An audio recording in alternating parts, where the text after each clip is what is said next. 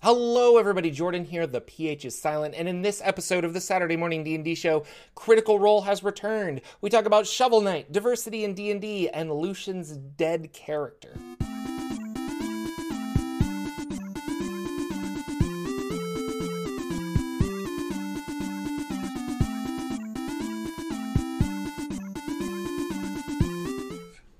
Hello, ladies and gentlemen. Welcome to the return of the Saturday Morning D&D Show. My name is Jordan with the silent PH in the middle, and I am joined always by my wonderful co-host, Sir Lucian, over at Sir Lucian Gaming. Say hello, sir. Hello, everybody. Welcome back to another show. We missed you. We're glad we're here. Very glad to be back. Miss you again. Not sure. Thank you for understanding. You'll notice that my background is very bare. My bookshelves are empty because it is moving week. And so everything is in boxes, and hopefully next week I'll be in the new house, and I'll have a new backdrop, and it'll be awesome, and we can have another show. But there potentially might not be a show, or Lucian, if you want, you can find a special guest host. I hear LB Hackamup is a popular choice. I don't know. Everyone really seems to want to replace me or you with her. So, happy 4th of July. They just want to give the show to her. Like, they want us. It's just going to be it's just LB. Happy 4th of July, America's birthday. Very exciting. Be safe out there. If you are in a COVID virus-y area, hey, be careful. Consider staying home or wearing a mask. That is my personal recommendation to you, just so you are safe, because that's spooky. I'm excited for all the fireworks to keep my baby up and dog all night. Because it happened last night already, and it wasn't Yeah. It's so it's going to be crazy. It's going to be crazy. Yeah. We are Dungeons & Dragons. Go ahead. Fireworks are dangerous. They are cool. I love fun. them. I've loved them all the time. But be careful. Don't be one of those stories where something bad happens and you have to go to the hospital. Just safely use them if you can. Yes. Be safe. Have fun. Be happy, etc. Yes, we are a Dungeons & Dragons D&D talk show where we just kind of talk about the news of D&D and the games that we're playing. We also talk about inspiration that we have for running our games or running new games, as well as anything else that kind of pops into our mind. And today is America's birthday. I'm moving, so I actually haven't played games at all in a while, because it's been, do you want to go play games or do you want to pack? Some boxes. And I want to go play games, but my wife says that I want to pack. So I've been packing. No, it's good though. We're going to get the whole house up and running. I think we're mostly there. And it's gonna work out, and the new house is gonna be great. So everything's gonna be just awesome. Yep. And I'm all for the saying, a happy wife is a happy life. So you might as well just listen to her. She's right. Yeah, it's funny. Like, hey, can I, you got these boxes and this baby, right? I'm just going to go roll some dice for 3 hours. Like, that's just, no, we are the mirror universe of the Saturday Morning D&D Show, just so you know. Maybe we should have put, like, Tuesday Morning D&D Show, since we have evil bearded Lucian and evil bearded Jordan. For those of you enjoying the week. Yes, for those of you listening on the podcast, we have grown some facial hair because of the quarantine. So, and I'm actually really enjoying this beard. And normally I grow a beard and then I try to cut it really fast because I'm like, it's kind of dumb. But like, I'm digging this. I think I might, especially in the summertime, is making it hot. It's too hot. Well, we're gonna see. There is some news, some stuff going on in the world of D&D. Something that slipped past me that I thought was really cool is a Shovel Knight D&D tie-in. Now, Lucian, have you played the game Shovel Knight? I did a while back, and it was kind of fun. And I did like it. I'm trying to remember what I played it on, though. I don't remember what kind of It's on, like, device. Every system. Like, so I was trying to remember what I bought it on, because I was thinking, could I go find it again now that you mentioned this in our news? I was like, I should go find it again and get it. But yeah, I played a tiny bit of it when it first came out. It's a 8-bit or 16-bit, maybe, something like. It's an older looking game, even though it's new. And they've made a lot of like sequels with this, but I think the sequels are wrapped up in what you originally buy. So that's kind of the cool thing. Like Yacht Club Games, I believe, made this, and they've been very proactive of like, if you bought the game, you get the extra stuff we're working on. And so they're like, we just want to sell more copies of the game rather than nickel and dime our fans. And I really like that. So nice. It's fun. I like this. I have not finished playing Shovel Knight, but I really enjoy it. But friend of the show and friend of mine, Ted from Nerd Immersion, did a video, and I was like talking to him about it. And I think this came out at the beginning of the year, but they made a Shovel Knight class for Dungeons & Dragons 5e. And nice. I'll put a link in the show notes, but you can search this and you'll find it as well. And it's called like Shovels and Shields. And it's really cool. Like they got fun artwork because they're a game company. They got all this other stuff, but they've got like the Knight class. And then there is various subclasses for that class, including the shovel. And so you attack with a shovel and you get extra things. You can dig in the ground and flip enemies over and things like that. There's a shield class, because I guess there's a character in the game that has dual shields. So that's kind of cool. Like we haven't seen that before where you have double shields. And anyway, it's fun. I think it's very clever. It's really well thought out. The more I was reading it, the more I'm like, I kind of want to play this. And was thinking back to the early days of my D&D career where everything was pen and paper. And I actually encouraged a lot of homebrew. Now that I'm using D&D Beyond so much, I kind of been shunning away from homebrew because, well, it doesn't synergize with D&D Beyond, and I get frustrated that it doesn't auto-calculate for me, and it's nigh impossible to do a custom class in D&D Beyond. So, I don't know. But did you read it? Did you look at this at all? Did you like it? Yeah, I mean, I like the, and Danimal just said, Shovel Knight makes me think of the 1999 movie Mystery Men, which is exactly what makes me think of it, because as that year on Halloween, I went as the shoveler and had a shovel on my back for Halloween, which was awesome, and I love that costume. And so yeah, I thought this was a cool tie-in. I wouldn't mind playing something. When you said tie-in, though, I was thinking like they had maybe put D&D stuff into their game. I wasn't thinking that they were bringing stuff from their game into D&D. So that's what they were like, I guess. And I guess thinking about it, the League of Legends Runeterra did the same thing, where they're taking stuff from their game and it's weird because you would think that you would want to, I don't know. I guess here's the thing. Like if I'm thinking of Stranger Things. If I put D&D in my Stranger Things TV show, you're taking fans of the show and making them curious about D&D. And this other flip must be, well, there's a big D&D fan base. I'll put my Shovel Knight stuff there, hoping that they like it enough that they'll buy the game. I guess that's the mentality, right? Be. So I don't know. I like it. I mean, I like all these 8-bit games that have been coming out. There's been a couple that really caught my eye. Children of Morta on Steam has looked really good. 8-bit Undungeon.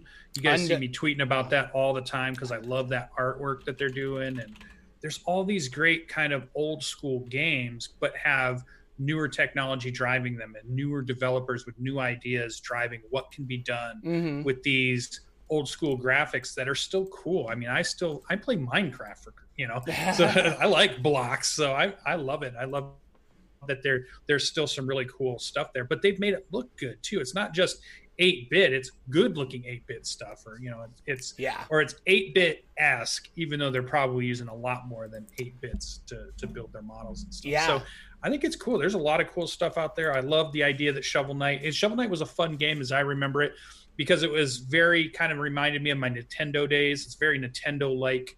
Super Nintendo is what it kind of reminded me of. Is the type of games I would buy on Super Nintendo was very Shovel Knight like.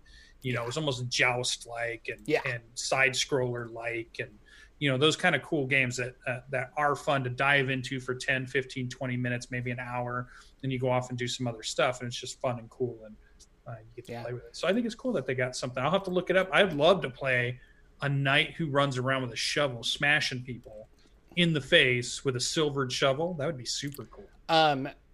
A character concept that I haven't quite been able to make it work is I want a chef barbarian who attacks people with a frying pan. Okay. So like my interest. Very angry, turns into a rage, has his frying pan, does bludgeoning damage. And his name is Gordon Ramsay. Something. Yeah. I thought it would be so funny. Profanity of people. But I haven't quite made it work yet. Another fun 8-bit game, now we're the 8-bit game show, is, I just had it up. Hyper Light Drifter. Oh, God, And that was one that I really loved. And then they made an RPG for that. Yeah. If I remember correctly, they tried to do a Kickstarter to finish it, and I think the Kickstarter didn't fund, which is sad, because it was really cool. But then I think about it, and I'm like, well, I didn't back it. I should have if I really wanted it. Like I didn't think about it, but I really love that game. It's a really cool world, and I think the RPG aspect would have expanded on that really cool world that they created. So, but anyway, very cool. Critical Role is back. This was a big deal. Since the virus hit, they have not been playing. But they made an announcement video that they're like, hey, we're going to start playing. Here's all the precautions we're taking. Everybody's going to be 6 feet apart at the table, blah, blah, blah. They're also testing weekly for the virus before they all come in. And they have a production crew and stuff like that. So this is a big deal, but they want to keep their people safe. But there was a big hubbub on Twitter and stuff about it of like, why not just use Zoom? Like, why do they have to be in the same room? And a lot of people were defending them, saying that the chemistry and the synergy between their friendship and things like that, like they wouldn't get the same kind of feel. But I don't know. Personally, I don't buy that, because a lot of people, I guess I know a lot of people that stream on the internet, and it's like, oh, okay. But thoughts, like why was this a thing? Let me and dash the that theory you just brought up, because nearly 85% of the show has somebody virtual on a laptop screen, because they couldn't make it to the show, but yet played an important character who stayed friends with everybody the entire time through most of it. And she was busy. She had a fantastic career going on. The only way she could make it was to be on the laptop. So they've already kind of been doing that. So I don't buy that so much as and that wasn't them saying, show. Wasn't them being not like, them. we can't do Zoom. So I'm not faulting Matt Mercer, Critical Role, and all those, but like the fans were trying to make excuses for it. And I don't know, they haven't said why they do that. Maybe their production level quality is just like, we want to bring our A game, and we don't bring our A game if we're doing this. But I think the difference is they are actors. They have careers as actors, and all of those careers came to a stop when COVID happened, right? So all the studio stuff they were doing, all that stuff kind of stopped because California said, stop production. We're not having these things going on. So they are real actors. And so I think they took that and applied it to their whole life. So they said, okay, we need to quarantine. Everybody needs to be on break. We're not going places. So I think they did that across all of their stuff they are, which is different, because if we're running a show, we're streamers online, or we're amateur YouTubers, or we're people that just like to play games and post them so people can watch them. They're actors putting on a production, which I think is we sometimes forget is different than what we do, even though they're in the same space as me and you have run shows that look just like the show they run, except, not sitting around a table. So I think that's the mentality that they had. And maybe they weren't even thinking, oh, wait, we could still just do this and keep going. It was more like, hey, my whole career is on hold. All the studios are shut down. So until we know what's going on, we'll just take a couple months off, and then, we'll all be back to working it. Because remember, in the beginning too, nobody knew it was going to be 2 or 3 months. It started out like in the very beginning, it was only going to be a week or two, or people weren't sure. Yeah, but as maybe the weeks a started month. drawing on, Yeah. then it was like, no, maybe it's going to need to be a month. Oh, no, now it needs to be more of a month. So I think it was a weird thing. So I don't fault them for taking a break. I don't fault them for saying, hey, let's kick back. And if they don't want to do Zoom or Skype or whatever company, because any company would have sponsored them if they wanted to use their video. Blackmagic Cameras probably would have sponsored them to do some really cool stuff from home, but they just want to take a break. Take a break. I don't know. No big deal to me. And maybe they did need to take a break. My theory was that there was actually some actor union stuff that was like, no, we're not allowing you to do, you can't do this without the production crew that you've already hired because of like unions and things like that. For them to bypass those crew members that are under contract and do it online, they might not have been able to do that. Because they may be a real production company. They may not just be a Twitch channel. Exactly. Yeah. Exactly. And you get into that scenario where there's a lot of people behind the scenes that are like, you can't just stop our jobs, and there's a lot of unions that stop or are preventing that from happening. Factors, because if those weren't in place and so and so was sick and they're like, well, we'll just do this and this guy in the background will hold the boom mic for this scene that we're trying to record, well, all of a sudden that tacky guy is getting replaced by somebody who is getting paid minimum wage to water dogs or something. I don't know. There's a big union guild thing going on. So I wonder if that was it, but it just was really weird, and a lot of people felt like, hey, why don't you're kind of forgetting where you came from, where you guys were literally playing in an apartment, filming on Twitch, and now that's cool that you have this big thing, but like, I don't know. I think a lot of people, I'm not a big Critical Role fan. I like the people a lot, but I just don't follow their story. But they, it feels like that would have been a cool way to tell the story again. And especially to promote online gaming, because they're just like, oh, you guys you like Critical Role. We're sorry you can't play with your friends right now, but like, we're playing online. Guess what? You can too, And if I was Roll20, if I was Fantasy Grounds, I would have been on the phone immediately saying, will you use my online tabletop for like the 3 weeks of quarantine? And we'll pay you to use it or something. So, but I'm sure there's more to the story. It was just weird. I didn't catch their latest episode. I'm not sure how it went, but they came back this Thursday. A lot of people are happy. My friends included. My D&D table are big Critical Role fans, and big fan base. They're excited that Critical Role is back. So overall, I guess that's the takeaway: is we should just be excited that Critical Role is back. So yeah, and the story continues. I think they made. Well, I think I saw a tweet about, or they were doing a video on, they just made level 12 or something maybe. And they made a whole video of them like, let's roll our hit dice. And I was like, honestly, I understand that that's content. And if I was in a position to do that, I'd be like, you know what, this is silly, but people want to see me roll dice for a permanent number of this character that they're interested in. Not just interested, they are fanatics for it. So I would do the same thing at the same time. Felt very silly to be like, you're gonna just watch me roll a d10. Cool. Like, right, I don't know. Here we go. It's interesting. Side note, I'm actually getting more and more interested in, I think we've talked about this before, but like, I like point buy because it's very standard. And the game is balanced around point buy or standard array for D&D. But lately, I've becoming increasingly interested in rolling for stats and rolling hit points because it makes your character that much more different. And I like that idea.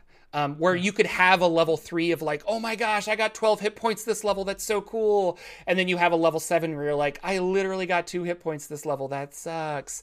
But there's a part of that, like, there's just a fun aspect of that in both swings, I think, So, but usually I'm always like, no, we won't roll dice. We'll just take the standard. Because it feels games, the better option, to take the standard. In all of our games, me and Danimo, who's our dungeon master for basically the circle of people I'm playing with at the moment, we're all big on getting some randomness in there somewhere. So we're always doing, 46 drop 1. Yeah. Danimal goes a little easier on us to make sure you have at least overall you have like a +2 bonus.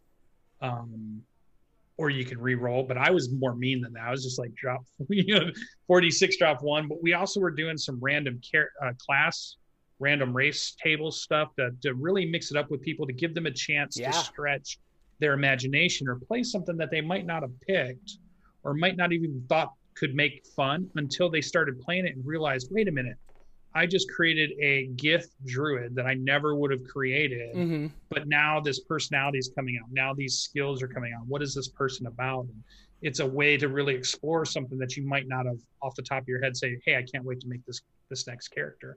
So, and hit points. We're all big on making sure you roll your hit points, not take the average, and just let the gods of the dice decide in this campaign, do I have this fighter who keeps rolling low HP on his rolls and I just have to deal with that? Do I have this wizard who's been rolling really good? He's like a powerhouse, or does a stereotype come out and the wizard has super low hit points, so low that in fact that he's the glassiest cannon of all glass cannons, or she, or whatever type of character you're making. Yeah. So I'm embracing some of the randomnicity to things. Yeah. And I was talking about it with some friends that you might have an idea where you're like, I really want to play a dwarf druid, but after you roll the stats, you're like, oh, now that I roll the stats, I kind of still want to play a druid, but like maybe a Gith druid. Like I never thought about that, but that just kind of synergizes better with what I rolled. And that's kind of fun because you might play a class that you're not as interested in, and then realize that you're having a lot of fun. Secondly, what you were saying about hit points, like what if you are the wizard that's rolling ridiculously high hit points every turn? Yeah. By the time you're level 5, you're like, you know what? I'm going to take more melee touch spells. I'm going to get closer. Because I can get close. Like I was going to be a ranged wizard, but now that we're actually playing, I'm like, it would be kind of fun to do this. And so it's cool. Like, I don't know. That's my side note. The next big thing in the news. It actually happened just to do that. My war wizard was doing pretty good, rolling average, a high roll here, a low roll there, but then it would average out over like 7 or 8 levels. And like at level 7 or 8, I picked up an ability or a magic item that raised my constitution to 20. Oh, wow. Yeah. And retroactively, it all of a sudden made my wizard have something like 50 or 60 hit points. And immediately my play style changed because I was like, I'm getting right in there. Yeah. And I'm hitting stuff with, shocking grasps and doing all kinds of crazy and not worried about taking a hit anymore because I've got some hit point buffer there. And so the joke was then he was stronger and more healthy than our paladin. So I kept always describing him as having big muscles and walking around and flexing and stuff on our paladin. And our paladin would always give him the side eye, which I thought was super funny. It was the Amulet of Health made the con to 19. And I think so Dan was there. So it just made it really cool to have this wizard that could take a hit and not just be a glass cannon. Made the whole play style super different. So it was very cool. It's cool to switch that up, to switch those stereotypes around. Yeah. I've also it's funny because with Rod of Seven Parts, the cast members were saying like, you're giving us some like kind of kooky magic items, but also they're really powerful, but like we don't exactly know how to use them sometimes. Because I've been emphasizing not just like here's a +1 longsword, but like I wanted to give them weird things, and that has been a fun mechanic too. Where I'm like, players like having powerful magic items, and usually because I overdid it in one campaign. Later campaigns I've been kind of stingy with them. But I'm realizing now that is the wrong mentality for Jordan. If you want to play a game like that, that is a way to do it. But I think players like getting magic items, and I've been having fun DCC. Giving them. So it's been kind of cool. Very cool. This something we'll touch on kind of briefly, but diversity in D&D. Wizards of the Coast published a blog post basically that said that they're going to try and remove some culturally insensitive text from released adventures, which is kind of awesome. And specifically Tomb of Annihilation, which has some references to stuff that they're like, we don't need to reference people in this way, and Curse of Strahd, the Vistani, who are a Romanian type of, historically, they were based on Romanian people. So they're like, maybe we shouldn't play up these stereotypes with the Vistani, and maybe the Vistani can be something else, or be a reflection of them in a positive light as opposed to a negative. It's really up to Wizards of the Coast. They aren't specific about the changes that they want to make. They're not saying like, we're going to do X, Y, and Z. But it is kind of interesting. They're going to change that. Also, they want to kind of abandon the word race in describing what type of creature you're playing.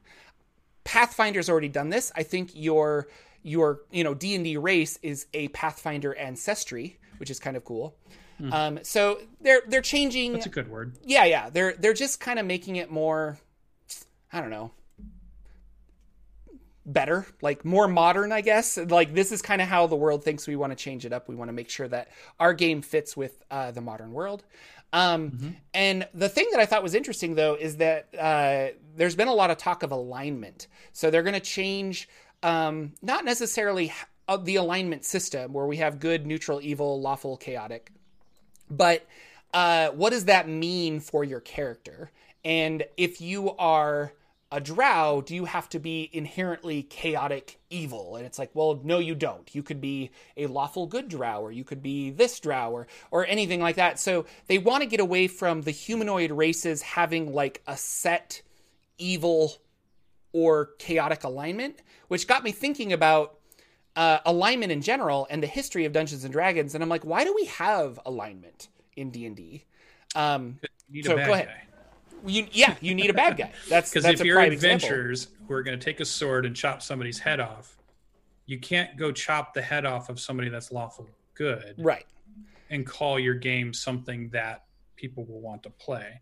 So the thing you are chopping the head off has to be evil, for it to make sense and for it not to go crazy back in the 70s or even nowadays, or even having teenage kids, 8th graders and stuff playing. The way to get around the violence is okay is because it's against violence against really bad people. Yeah. And so you can have bad wizards, and you can have bad, like the Fey wizards are evil and things like that. Yeah. But it really comes down to mythology. Like in mythology, we have good versus evil. You know, you have the good gods and the bad gods, and you're doing X and Y.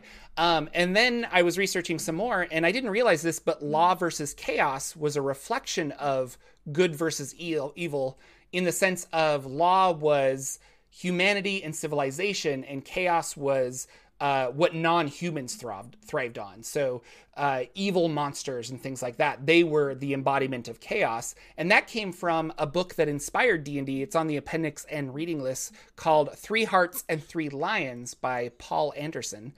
It's on my next book to read, because I'm really curious about the fiction that inspired original D&D, and I've been going through a lot of those books. So I don't know where this will go. I'm not sure. There's a lot of, if you're active on Twitter, there's a lot of stuff happening on Twitter right now that we really won't get into. But you should go read up on it, and don't yell at people, but joining the discussion is good. So I like the idea that I always thought the race was weird, just because the way we use it is we use it as a description of people that are Homo sapiens, and then there's a division of different types of Homo sapiens, right? But then if you put that in a fantasy context, and you said, well, elves is a race, or dwarves are, they're not really Homo sapiens, and they're a different type. They're a completely different species. They're not Homo sapiens. They're something else. So it always seemed weird to me that, we would use a term that like that. Whereas I like the idea of a culture, or like then you said ancestry was one way, but that's still kind of a, does that fit with, I don't know, is ancestry still a human I think it does, because you could say, I have a dwarvish ancestry, or I have this. Even though I have a dwarvish ancestry, I was raised in Baldur's Gate around humans, and so I I don't know. But you I was like in the culture, because you can have a bad culture. You could have a culture in some evil land, fictionally, that the culture has created evilness the way the culture is. So that way it's okay to go and battle that culture, right? But then there's good cultures, and there's neutral cultures, and there's all this stuff. It's not necessarily based on, who the people are. It's the culture is the grouping of laws and the agreements that they all have come up with that have created whatever they're doing. So if their culture is oppress everybody around us, take everything we can take from everybody else, because the stronger is the best and the weakest is the worst. That's a cultural decision. That group's made that decision. It's okay for my culture to go over and, mess with that culture in a D&D setting. I think I like that idea of that. So, or like you said, the ancestry is your ancestors did this. So I don't know. I like I think it's great that they're changing that. I don't think there's any, and I also seem like the other big thing they were doing is getting rid of the abilities, mechanical differences was one of the things they were talking about too. So it wasn't just a grammatical change. Correct. And it wasn't just an alignment change to say these people, because we've kind of had that. I mean, we have Drizzt, right? He's not. Is he lawful evil in the books? No. Well, I don't think. He's he's good, right? As far as I know. I don't know if he has. I don't think they don't. I don't think he has an alignment, because Bob Salvatore is kind of like, I don't because don't it's know. a real. Like, why it's a, give it's a him an character. alignment? But but it's a character, so it's not it's not like a D&D thing where I'm going to play to my thing. And alignment has changed a lot with 3rd, 4th, and 5th edition, because back in the day it was like, oh, I can't use this lawful sword because I'm chaotic. Like it was very much a definition of that. So. And there are still items like that in the game that can switch your alignment and do things, but how you interpret that is kind of up to the player and the DM nowadays. Yeah. So. But I mean, going back to the point of if they get rid of the mechanical, and I think I'm okay with this. I think I like the idea of get rid of the mechanical parts of being a race. That way anybody can look and be part of anything they want to be. And it's not part of you trying to decide, does it make me a better thief, or does it make me a better fighter, or does it make me a better wizard to be this thing? Because I get a +2 here, I get a plus something here, I get an ability at 3rd level for this. I kind of like the idea that what you look like and how you present yourself is just totally creative, and anybody can do whatever they want. The mechanical pieces are coming from your training. Your mechanical pieces are coming from your experience. Your mechanical pieces are coming from the equipment that you use. I kind of like that. Yeah. So if they move in that direction, I think I like that. I don't know. No, I do. I think, like I said, it's just bringing it up to modern times and modern way of thinking. Yeah. And that is going to create mechanically a lot of different interesting things. Because if I have a dwarf who wants to be a wizard and studied at Candlekeep his whole life, I could give him +2 intelligence rather than +2 con. And that's more options is more interesting to me. And based on how you were raised, your bonus comes in. I love things like that. I'm getting a phone call. I'm going to cancel that. Nice. Let's answer. Hey, hello, everybody. You're on the show. You're on the show live. This kind of brings us into a couple of things. I guess we'll start with Bardic Inspiration. Okay. This is where we talk about things that have inspired us during the week. Specifically, Lucian inspired me with this one because you were in our Saturday morning Discord talking about spell ability or stealing abilities. Now, do you want to talk about it a little further, just to preface where I'm going with my thing? But... Yeah. So my character died, and so I'm in the last week. I'm in the process of creating a new character, and obviously I have a couple things in mind from what I've been watching, and it got me thinking I want to create a character. But this character has an ability to take an ability from an opponent every now and then. And I thought, oh, wouldn't that be a cool D&D ability that, say, once per combat, you could take an action and you could steal an ability from something you're fighting and use it for the rest of that combat, and then maybe it goes away after that or something. I was thinking, and then so my question was, hey, does anybody know, is there a way to do this in D&D? Because it seems like a cool thing that somebody would have already thought of, and maybe I just missed it in one of the rules or magic item, or maybe there's a subclass I happened to skim over and didn't realize they had. Maybe they could do it. So that's kind of what generated this, and I'm sure this is where you're going with your Bardic Inspiration.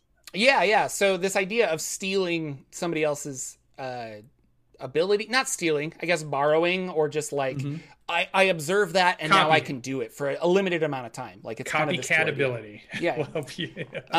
So it's I don't know, it's kind of interesting. And then it got me thinking of, I played a lot of Final Fantasy back in the day. I still love Final Fantasy. And in Final Fantasy Tactics and in Final Fantasy 5 and 6, there was a character that could do this. There is the character of the mime, or the class or job called the mime. And the mime's basic abilities are mimicking the creature that went before it. So in your party, you're like, oh, I have the white mage casting healing wind, or not, that's a bad example. I have the white mage casting cure wounds or something.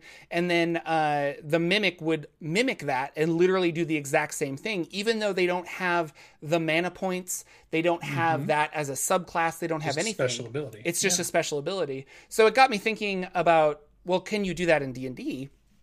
And I found a class, a homebrew class called Mime, where somebody made a Final Fantasy Tactics mimic class, and it's kind of interesting. I don't know if I would play this specifically, but basically you have a like save DC for mimic attacks, and you have a mimic modifier, and then you emulate other people's attacks, but use your stats for that. So like if somebody does a big greatsword attack, the way I kind of envisioned it, and maybe I need to read it more thoroughly because it is just kind of anyway, you like have a conjured greatsword that you attack, but you use your like proficiency and charisma for it based on the guy that did that. Or if that guy casts a fireball, you could do something similar on your turn.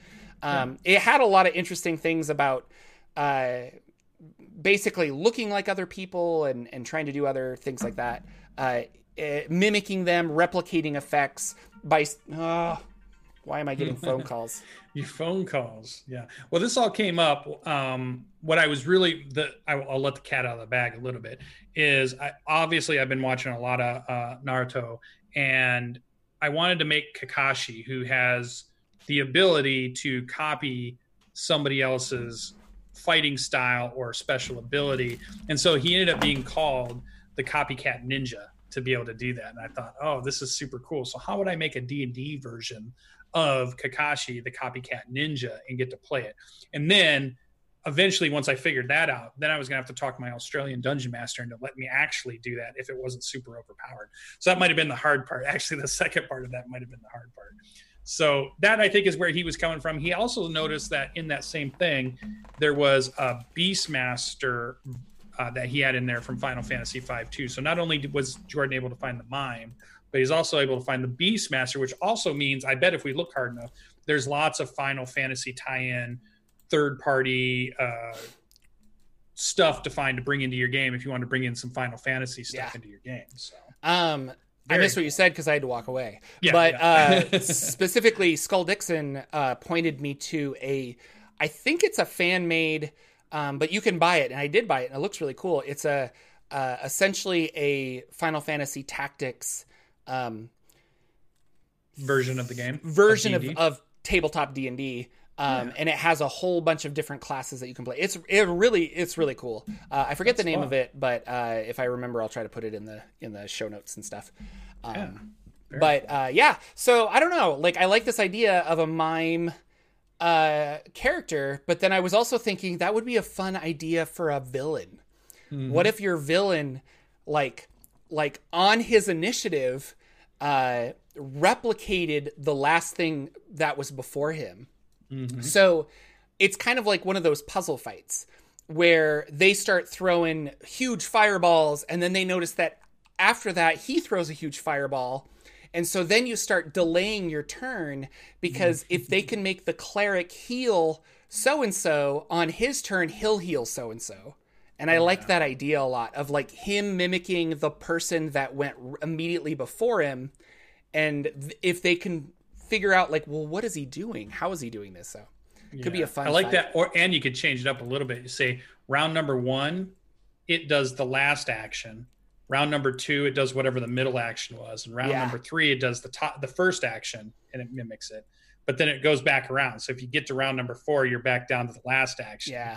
You get around. So then they can start to see a pattern, and maybe they could puzzle it out. And then, like you said, change their tactics to benefit them versus what it's doing. I think that'd be kind of fun. That'd be kind of confusing for the dungeon master, but But maybe if you had 3 of these these mime classes that could mimic people, and then put them in different areas of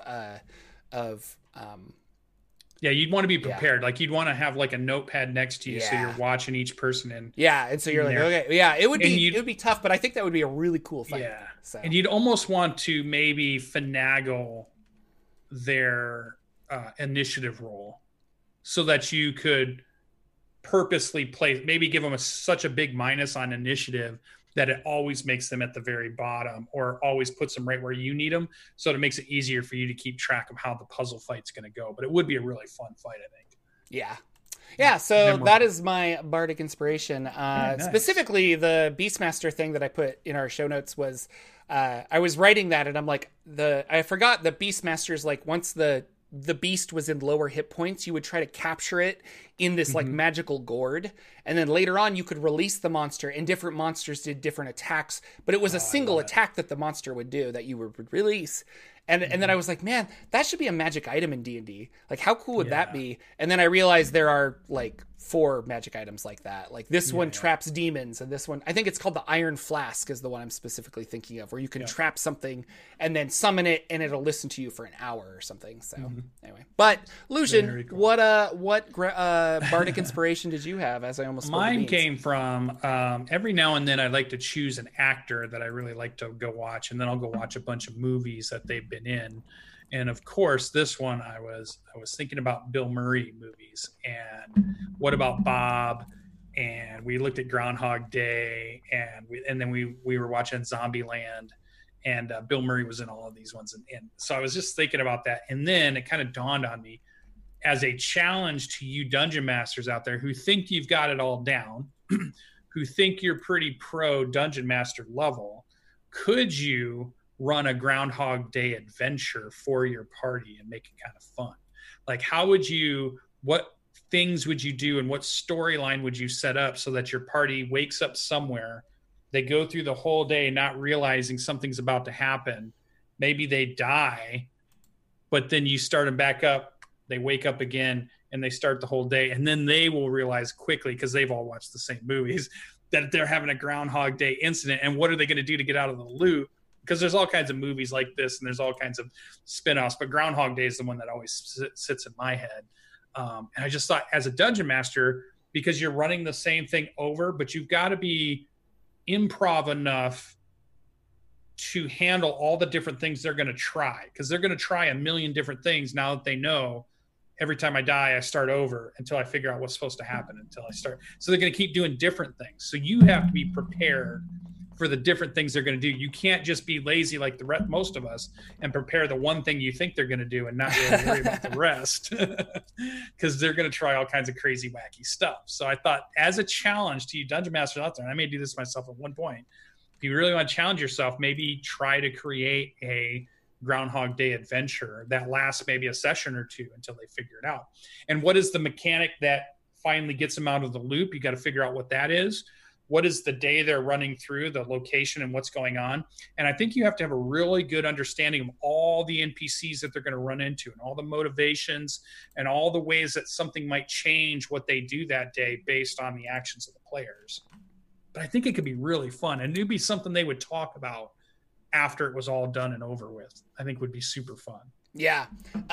The Adventure Zone, the McElroy brothers of My Brother and Me, they do a D&D podcast called The Adventure Zone, and he did that. He did a Groundhog's Day. But no, I would encourage you to do it, because it was really cool. And if you want a good idea of how to run it, like, I would listen to those episodes, because man, it's like it was super good.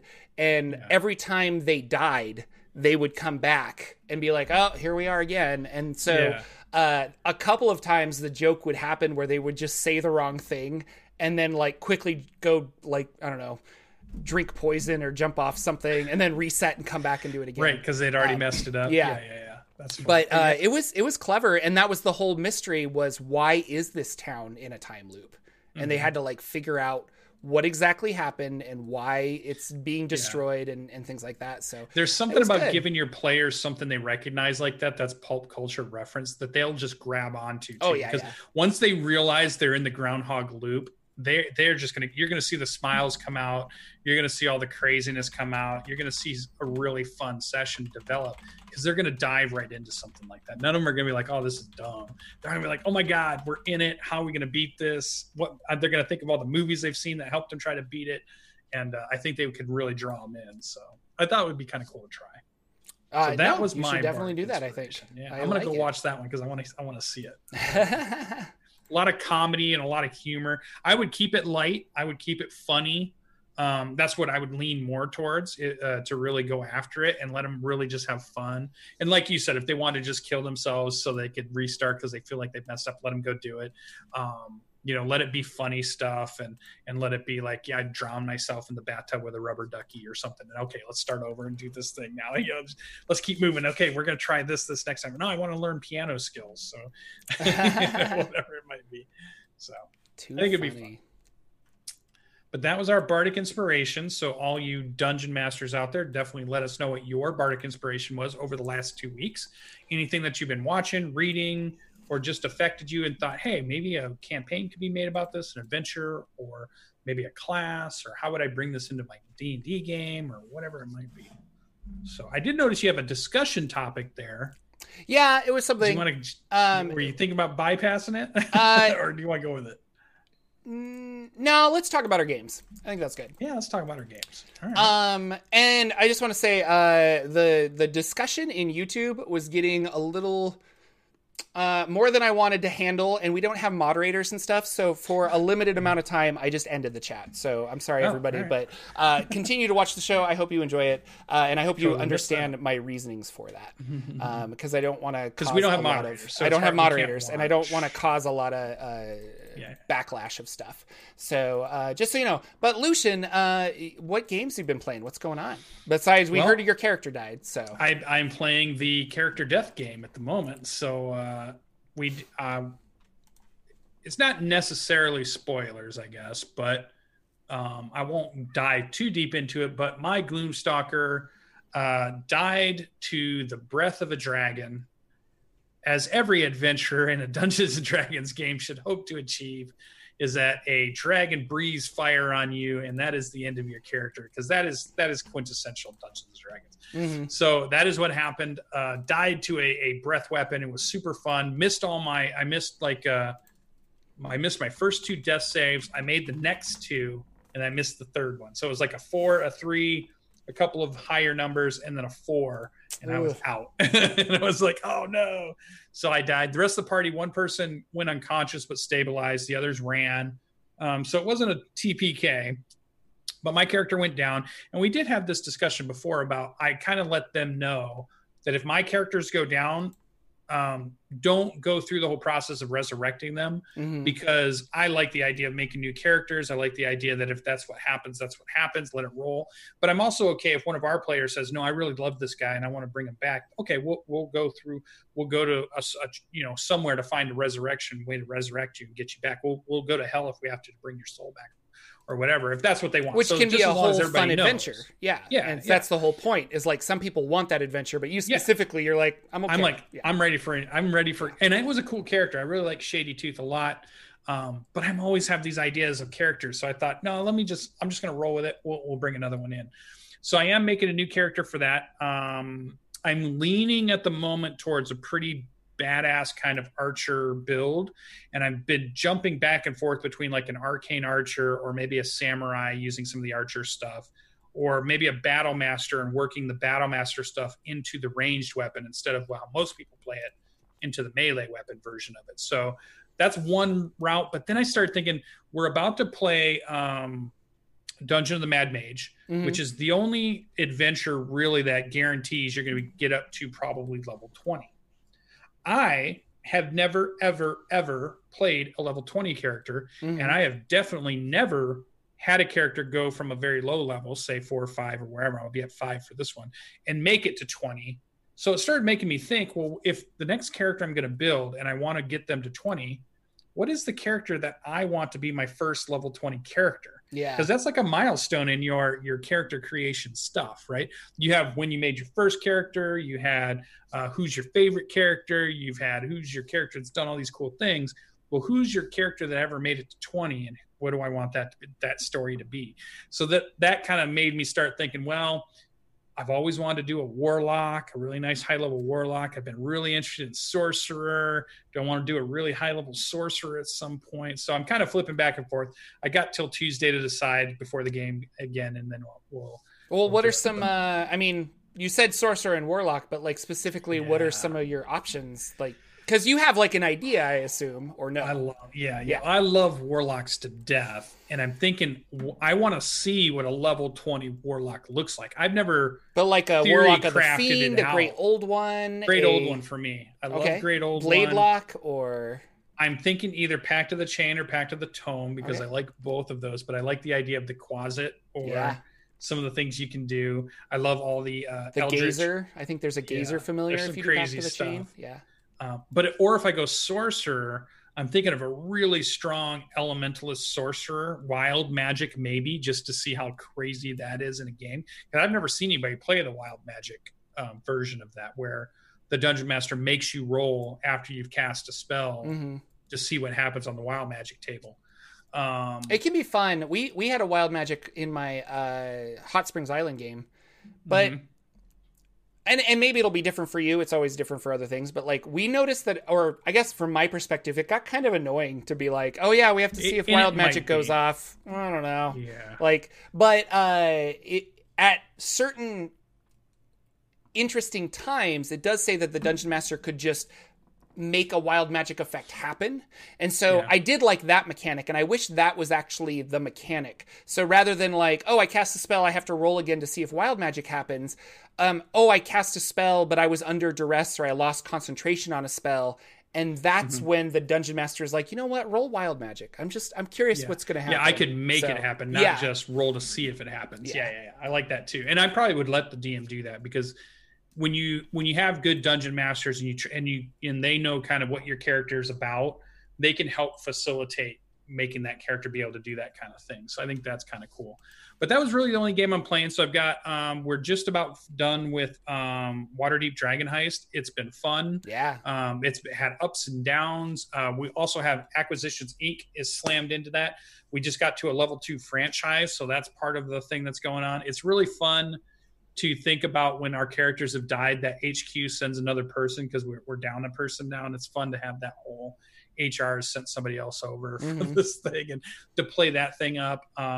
This is definitely a band of rapscallions. This is a band of thieves and cutthroats. So it is a different game to play. It's a little bit less we're the heroes, and a little bit more we're kind of bad guys fighting other bad guys. Yeah. Well, so, you're in it for yourselves rather than lesser for evil protecting and saving people. Yeah. Yeah. So it's been interesting, but I think it'll be fun, and I can't wait to do a big slog dungeon dive. I know not everybody loves that style of game, but I love the idea of 18 levels of Underdeep or Underdark, and just slogging through tunnels and slogging through caverns and slogging through craziness. And I can't wait to see how that all turns out. So I'm excited to play that. That's going to be super fun. Whoop. No, it's not. It's not the Underdark. It's Undermountain. Undermountain. I think that's what it is, right? Yeah. Well, it's the Dungeon of the Mad Mage, which is the Dungeon of the Mad Mage is Undermountain, the ruins of Undermountain. So that's where you were getting Underdark, and I'm like, wait a minute. But no, it's really exciting.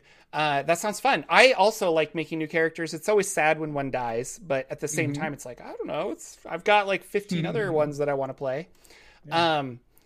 Boy, lately I've been trying to come up with an idea of making like a really strong melee bard.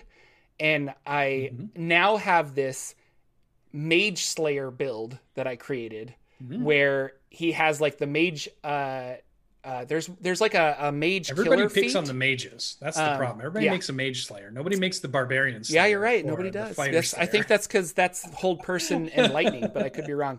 But no, it's been anyway. So now I really want to play this bard that I've been cooking up. But sorry, I'll let you keep going. You had some MMOs you're playing? Well, the only other thing I had there it was I just wanted to play some MMOs because I hadn't been playing enough tabletop.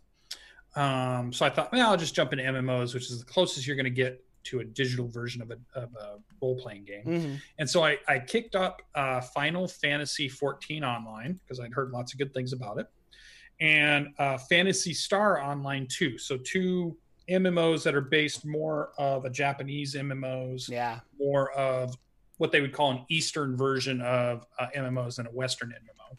And I've been having fun. I'm taking it slow. I'm not trying to rush through things.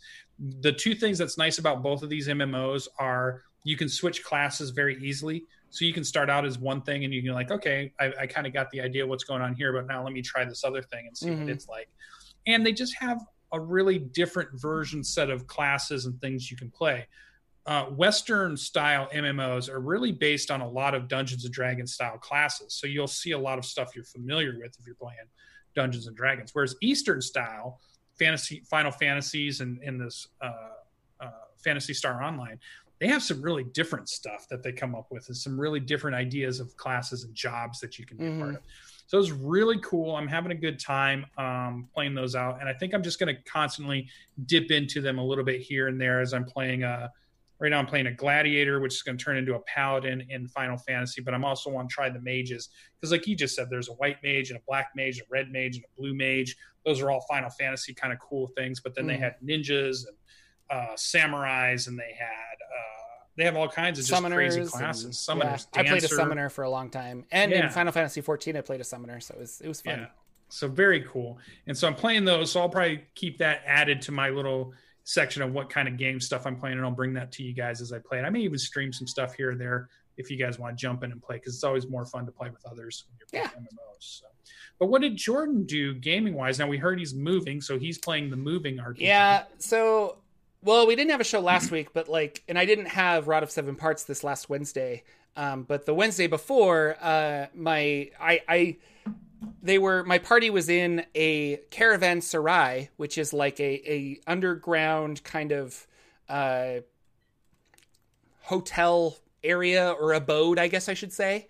And this was specifically a resort that they were like going to, but they found out pretty quick that it wasn't your typical resort. And there was a couple of Afridi brothers that were trying to capture people and then take them to the city of Brass, and then they would be sold into slavery and things like that. They ended up beating like all of the monsters, and there was a big like, hey, if you turn left, you could go to the city of Brass, and they all collectively were like, yeah, we don't want that, and they went like they didn't even look back. And there was a part of me that was like, oh, that would have been really cool. So now I have all of this city of Brass gameplay that I will put in the back of my mind, and I will use it later at some point. But boy, that would have been interesting, because I haven't had a game do that large of a plane jump. I guess my friends are in the Shadowfell right now, but that game's on hiatus until the virus is a little more cleared up and until we move. I was in this Silent Hill, dark, weird, and wild game is the thing we were using. And I couldn't make that because of house stuff I was packing. And then I found out that night that they had a TPK. So that game is now over, and they're all really excited. Silent Hill, so I would imagine everybody dies. Yeah, they died, yeah. And so now they're going to play a Fantasy Flight Star Wars RPG game that they're very excited for. I will not be joining because of house, and I just have a lot of stuff going on. But if they continue on, I might join. It kind of sounds like a lot of them want to be like Jedi or Sith or have force powers, and I'm like, I want to be a R2D2 astrometric droid, like, and you can in that game. And I was like, on cool. It. That sounds awesome. So maybe I'll join that at some point. So really the only game that's actively happening right now is my Wildmount game, which we're normally play on Saturdays, but we're not tonight because it's the 4th of July. Again, my Conjuration Wizard, Josh A., he's really fun, super greedy. He's got a piggy bank familiar that runs around and eats gold in stores, and then I can, put him in an extra dimensional space to keep my money safe. It's fun. We're in Zadesh. So if you're a Critical Role fan, we're playing Wildmount. We're now in Zadesh, which is a huge city. And I'm excited for this because our DM has decided that we're going to spend quite a bit of time in Zadesh hunting for clues and trying to figure out our next move. And we're going to get a series of downtime weeks. So I was looking at all of the downtime rules from Explorer's Guide to or Xanathar's Guide to Everything. And using those, I'm like, well, I kind of think I want to, excuse me, I want to sell this magic item if I can. There's rules to do that. I want to research some spells. There's rules to do that. So we're going to have some downtime, and I like that idea. It's kind of fun. I was wondering how you were handling downtime, and do you do it at the table where you're like, okay, guys, you had a week. What do you want to do? Or do you do it through chat? Which kind of seems the more logical way to do it. Like Discord. If we have a week of downtime, we shouldn't meet to discuss what we want to do. We should just be like, hey, I want to do this. And then, do some trustworthy roles and go with that. So I don't know. Yeah, we do it through Discord to give everybody a chance to write up some cool RP scenes that they can have total control of once we kind of have meshed out what has happened. Like they might say, hey, I want to try to find this new information. We make some rolls and we decide, well, you got some of the information, but you didn't quite get all of it. And how do you think, and let's brainstorm some ways that you would have got it. And then they go back and they write in our RP channel, a little short story of what happened while they were on their own downtime. And it gives them a creative outlet to really show their character off. It gives them a chance to say, like one of ours guys doing a downtime, he wants to create a mine. So he's a dwarf. He's creating a mine. So he's going through and hiring things and figure out logistics and how he's going to do that whole thing. So his downtime is always wrapped around that thing. And I think that's fun, but I don't want the sessions because we only meet for such a short amount of time. Yeah. And I want it to be more adventure-y and action filled, whereas we can do all the stuff that's not action filled, I think, throughout the week in Discords and just have, fun chats and stuff. Yeah, and that's what I was wondering. I actually did the opposite. When I was running Ghosts of Saltmarsh, we would all get together, and then people would be like, I'm like, okay, what did you guys want to do for downtime? And we would roll some downtime quick, maybe a little bit of scenes, and then that would transition into, okay, now you have this, now you go on the adventure. And it never took a long time, but now that I'm thinking about it, and now that I'm the one on the receiving end of downtime, I'm like, I've got all of these ideas. Wouldn't that be I don't want to say a better way, but like it feels more efficient in a way, and I like that idea of like, oh, I could show up to the table in 2 weeks and be like, oh, you had 10 days of downtime. Here's what I wanted to do. Here's what you were able to accomplish. Boom. I've got my information I wanted, and I've got this, and I get the fun of being able to relay that to the group, because that's a one-on-one conversation I had with my dungeon master. So I don't know. Downtime's kind of interesting. I like it. I really, I've been studying my Witch Plus Craft book, which is where I got my piggy bank familiar, and they have crafting rules and stuff like that in that book. And that book's actually nominated for an ENnie. So if you're interested in the ENnie Independent RPG nomination awards, you should go check it out. And I keep gesturing back to my empty bookcase because that's where my Witch Plus Craft book would be. But really good supplement. And how there's a lot of different ways for crafting magical items and coming up with interesting stuff. And downtime is a fun way of doing all those. So I don't know. I'm liking downtime more and more to flesh out a campaign setting, So yeah. Other than that's it. I don't think I'm going to be playing games for 2 weeks. So this whole week is dedicated to moving. So we'll see about that happening. Lucian's muted, so I'm assuming there's some kind of an alarm going off, which is really exciting. Is there anything else we need to talk about before we leave? No? All right. Ladies and gentlemen, thank you guys so much for watching. Thank you again for sharing this podcast with your friends and all that other stuff. We're really excited to have you here.